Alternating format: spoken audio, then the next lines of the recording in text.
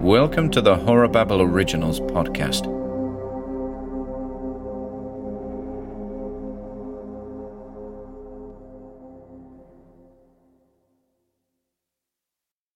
The Footage by J.L. Worrad.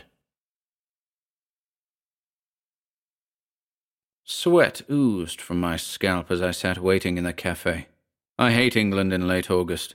Summer's corpse bloated and fermenting like a bruised apple swirling with flies. I guess I should have picked a meeting place with air conditioning, somewhere with fewer customers. Well, the coffee was good at least. Turkish. The little glass trembled each time I raised it to my mouth. Marcus sauntered past the cafe window and pushed the door open. Despite his tired gait, he looked good. Always did. He was a gym nut, all protein shakes and muscle gain powder. He had a t-shirt on that might have showed off his abs if he was in any state to pose. He nodded from across the busy room, then shambled over and sat at my table. "Thanks for coming, mate," I said. I got a twinge of guilt. I hated asking him to do anything during daylight. "You got enough sleep, right?" "Night shifts, pal," he said. "No such thing as enough sleep, you know." He'd bags under his eyes, which did him no favours. He'd some thyroid condition that made his eyes look too big at the best of times. But his expression was gentle, concerned. I needed that. "Happened again, right?" Marcus said. I nodded. I wiped sweat from my brow. The waitress came over and Marcus asked for coffee with extra coffee. He was at ease with her, made her laugh. How could anyone be at ease in this moist, bloody heat? "All this dirt on my feet," I said to Marcus as the waitress left our table. The words blurted out of me. You know, grit. I hadn't been out of the flat all day, working on a portfolio, tight deadline. I was in bed by 10, maybe 10:30. Wake up and... I raised my palms. Work with all this dirt on my bare feet. Fucking Kit Kat wrapper in my bed, too. Must have stuck to my heel or something when I was... out walking, Marcus said, finishing my sentence. Yeah, I downed the last of my coffee, the last that wasn't sludge. What I don't get, I sleep in my boxer shorts, right? Nothing else. I live in the middle of Leicester, slap bang in the West End, and no one stops some guy in his boxers, no one. West End, mate, Marcus said. You could be naked with a crack pipe taped to your bell end. No one gives a shit around here. Crime's actually pretty low this side of town, I said. Yeah, but everyone's very liberal-minded. His coffee arrived. He could see I wasn't conversational. All right, maybe you just waddled downstairs and walked around in your backyard for 10 minutes. The guy in the rear flat would have told me, or told our landlord more likely. The twat would relish it. A fly bounced off my chin, and I scratched at it too late. I bit my lip. Jesus, it's messing me up, Marcus. Proper. This is the third fucking time. You never sleepwalked before this started? He asked. As a kid, maybe? Never. I looked up at him. But you were saying you see sleepwalkers all the time at your hotel, right? 3, maybe 4 times a year. He sipped at his latte. So what's the deal with them? The deal? Marcus looked at me like I was asking a pointless question. Perhaps I was. I don't know, they're oldish blokes mostly, older than us at any rate. Travelling businessmen. And? He chuckled. They're always trying to get somewhere, like they mumble they've got to catch a train or meet friends or something. Which makes sense because they've already made their way down to the foyer. I'll be sat behind reception, checking my phone or whatever, and boom, some naked guy trying to open the foyer doors and get out. One time I forgot to close the doors and I found a guest round the bins at the back of the pub next door. I laughed. What's he say when he awoke? He didn't. I talked to him, got him to follow me back into the hotel, got his name out of him, checked the guest list, walked him back to his room. Piss off, I said incredulously. No lie, walkers can be surprisingly aware. Prick must have woke up next morning wondering why he had crap on his feet, like you. His smile sank when he saw my face. He sipped his coffee. Weird thing, though, he said, is how they look at you. He shook his head. You're there to them, but you're not, you know? And it's like they're staring for miles out of their dream world. You look in their eyes and they're pits, bottomless, a sheer pit into that other place. He practically stared through me, evidently recalling the experience. His chin trembled. Then he shrugged. He rubbed his dark-ringed eyes and smiled. It's some creepy shit is what it is. I'm thinking about hiring a private detective, I told him, to follow me. Don't be a tard, Marcus said. How much is that going to cost? Fuck's sake. Price of that, you may as well buy a video camera and strap it to your friggin' head. He shook his head and sipped more Turkish. Tard. I'm scared, Marcus, all right? I have zero control. Zero. I could walk into a truck. I could... All right, Marcus said, waving his hands at me for calm and eyeing the room. I just want to know what I'm getting up to, I said. What it's about. Marcus shook his head. He stared at his own reflection on the surface of his coffee. Tell you what, he said. Hotel hasn't filled out tonight. Take a cell at ours, and if you sleepwalk down to reception, I'll see you. Kick up a conversation, maybe. Find out where you're trying to be. I don't know, I said. Hotel rooms are pricey. You were the one talking about hiring Sam Spade. Marcus sighed. Tell you what, if you leave before my manager arrives at 8, you can have the room for zilch. Come on, it's worth a crack, right? You want to sort this, right? I wiped my brow. Yeah. The night was humid as I walked over to Marcus's hotel. A humidity struggling to be rain but failing, like a pot-bellied man trying to rise from slumber and just giving up, rolling his sweltering carcass on his side and thinking nothing. My T-shirt had a spine of dank sweat, surely visible in the lights of passing cars. I wondered, walking into the hotel car park, if this clammy weather was responsible for my somnambulism. I couldn't function in humidity, my brain slothful, unable to recall facts, words leaden in my mouth, barely aware. Was I even distinguishable from my sleeping self? On the tarmac outside of reception, a pack of slugs fed upon the trodden remains of one of their own. My stomach turning, I entered the foyer. How's it hanging, dickhead? Marcus greeted me from behind his desk. Or should I call you sir? He smiled. He wore a shiny purple shirt and black tie. His uniform. He reminded me of a wrapped sweet. I put on a grin. Cheers for this, mate. He stood up and put a keycard on the counter. Cell 19, ground floor. He gave me a sad sort of look and then he smiled. It'll be cool, you twat. Go on, get some shut-eye. The house cleaners had left the window open in my room, the full 6 inches its hinges permitted. It did nothing to cool the place. There was no breeze tonight for that. The only thing that had got in was a brown moth flapping against the ceiling light I'd just switched on. I killed the moth. Then I took my clothes off and put on my pajamas, especially bought. I didn't know why I hadn't thought of that before. Somehow the idea of shuffling around the corridors of a budget hotel was more real to me than the streets I lived on. I got in the double bed, put the lights down low. I watched half an old episode of Deep Space Nine, then some adult station, a woman on all fours, a phone to her ear, eyes brown as the moth and just as lifeless. A somnambulist inside a 24-inch screen. It was then I must have drifted off. Sunlight on my face. The sheets stunk of my sweat. I opened my eyes and looked at my beige curtains. My curtains. I wasn't supposed to be in my bed. I hadn't been in my bed. I'd been somewhere else. I shot up. Yes, this was my bedroom. The desk with my Mac on it. The clothes pile by the door. Christ! I checked my feet. My soles were caked with dirt, dry and black. I had a cigarette butt between my toes. I winced.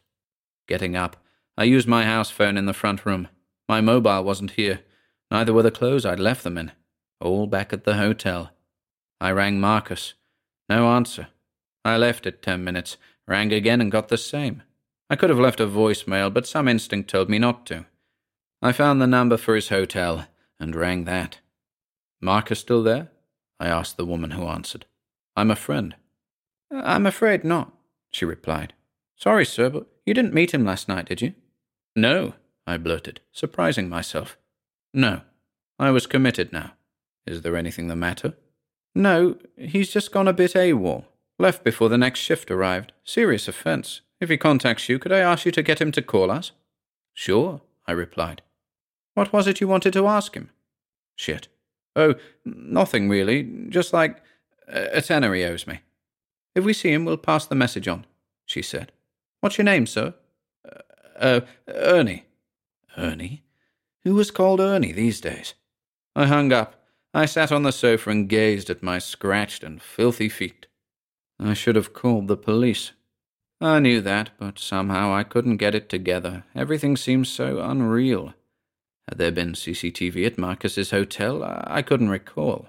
I hadn't paid for the room, of course. Presumably my clothes were in there along with my phone. The bed slept in. Only a matter of time before they traced me. I waited for Marcus to call. I watched Netflix, series after series, stayed up for 24 hours. I had clients waiting, deadlines, but I couldn't copy edit for shit. At one point I passed the woman from my neighboring apartment on the stairs, and she said I looked strung out. Offered me some sleeping pills. Sleeping pills! I laughed in her face. 36 hours and the cops never came. I kept dozing, then jolting up in terror whenever I heard my first snore. So damn muggy, all my windows wide open, and still the heat. Summer's stinking breath. And always my sweat. Marcus re-emerged eventually, as a photo on the local news. I spilled my coffee. Body in Swithland Woods identified as Marcus Cara, 35. The police ruled out suspicious circumstances. They ruled out suicide. Natural causes? How had he died of natural causes? What was he doing out at Swithland Woods? That was like 6 miles from his hotel. He would have had to have walked it. He hadn't a car. I wept with a confusion that melted to guilt, my brain like ice cream in an August gutter. Marcus, man. Marcus. Later, I trudged into Leicester city centre. By early evening, I was all prepared. A lunatic tittered in my bathroom mirror. Red eyes, 3 days facial growth, yellow teeth and patchy skin. I had a trouser belt tied around the crown of my head, a newly bought handheld camera, one of those shaped like a smartphone, gaffer taped to it. The camera sat flat on my forehead like the eye of a cyclops. I switched it on. I climbed into bed. I had not slept in, 40 hours. I closed my eyes, though it seemed a manner of suicide. The morning sun woke me. I groped my forehead. The belt and its camera were no longer there. I sat up and looked about the bed, the floor. Nothing. Lost to the night. I could feel grit on the soles of my feet. I fell back in bed and moaned. I lay there some time. I'd been a maniac. I could see that now. Whatever this was, I needed help. And Marcus's family, damn it, they'd need answers. Perhaps I could even give them a few. Yes, I'd grab a coffee, freshen up, call the police. I got up, stepped through into my front room. The camera hung by its belt from the ceiling light. Someone had tied the belt to the light bulb's cord. I tensed, guts turning. The thing was like a snake, waiting to ambush, staring at me with its lensed eye. The recording light was off. Someone had switched it off. They had tied it there with purpose. The first thing I'd see as I walked out of my room. "Fuck you," I heard myself mumble. "Fuck you, pal." I pulled up a chair, stood on it. I untied the belt, though I trembled to touch the thing. I took the camera back into my bedroom. I sat down at my desk and fired up my Mac, its pale light a cone in the drawn curtain gloom. I took a deep breath and rubbed my face. Then I plugged the camera in. The footage, which I have watched 100 times now, is grainy and bleached and soundless. It starts with me gazing into the bathroom mirror and tittering, my eyes pink-rimmed. I turn around, stumble to my room, and climb into bed. My bedroom ceiling fills the screen. The footage is the same for some time. At the 45-minute mark, something happens. The ceiling shifts upwards, and the camera focuses on my bedroom door. I've risen. I climb out of bed in one smooth motion. I open the door and walk through my unlit flat, the only illumination coming from a street lamp outside. I open my flat's front door and exit. I make my way down the building stairs. Halfway down, I stop. My downstairs neighbor is trying to unlock her flat's door. She seems drunk, back from a night out. She doesn't see me watching her, waiting in the dark of the stairwell above. She unlocks her door and goes in. A pause, Then I continue to walk downstairs. At the bottom of the stairs, I turn left toward the back of the house. I exit by the back door. I walk through the concrete emptiness of the backyard. I open the gate and drift through. Outside, in the empty back street, a car waits. Its lights are on, dipped and casting long arcs across the tarmac. I stopped the footage at this point. I had to control my breathing. A car. A third party. No, it had to be coincidence. Just someone waiting for someone else. I pressed play. In the footage, saturated with the pale sodium of street lighting, I walk toward the car. A woman is sat in the driving seat. She wears a nightdress. She stares straight ahead, seemingly oblivious of my approach. I open the rear side door and get in. A man, mid-30s, is sat in the back. He wears an old t-shirt and shorts. He stares straight ahead, ignoring me. The car starts and we drive off. Silent, we come out onto the motorway. We drive for nearly an hour, the motorway becoming ever emptier, melting to back roads, to flat Leicestershire countryside. In the footage, the car stops at the side of a country lane. In its headlights' glare are several other vehicles parked up in a line. I open the car door and get out. Ahead of me stands a derelict petrol station with an equally derelict mechanic's garage attached. Trees beyond, their boughs blacker than the night. 12 figures, some in nightdresses, some in pajamas, some entirely naked, stand in a circle in the garage's forecourt. They stare blankly toward the center of their circle, at the floor.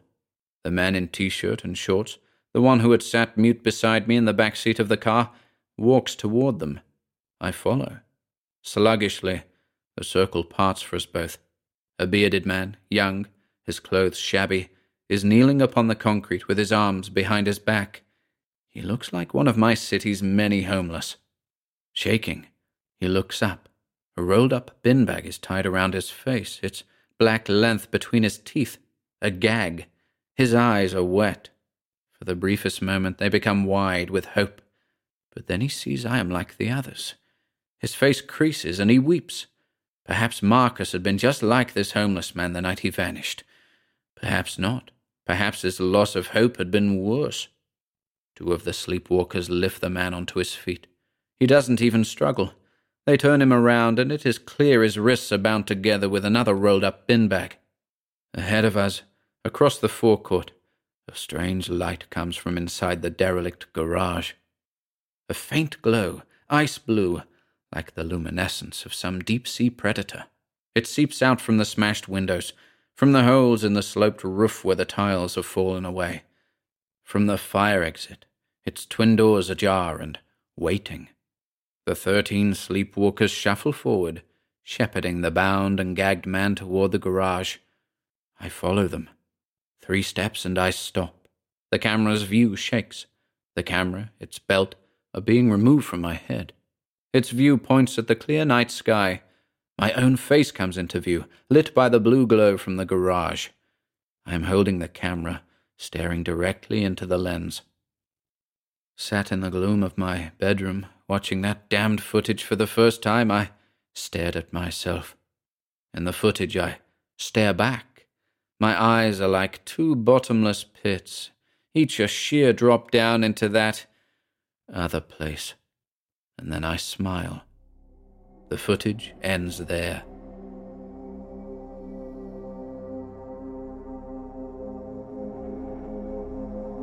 Hello ladies and gents, Ian here. Be sure to pop on over to our YouTube channel or Facebook page for regular updates. If you'd like to support our work, please consider taking a look at our Patreon or Bandcamp pages, or search for us on Audible. You'll find links to everything on our website, horrorbabble.com/links.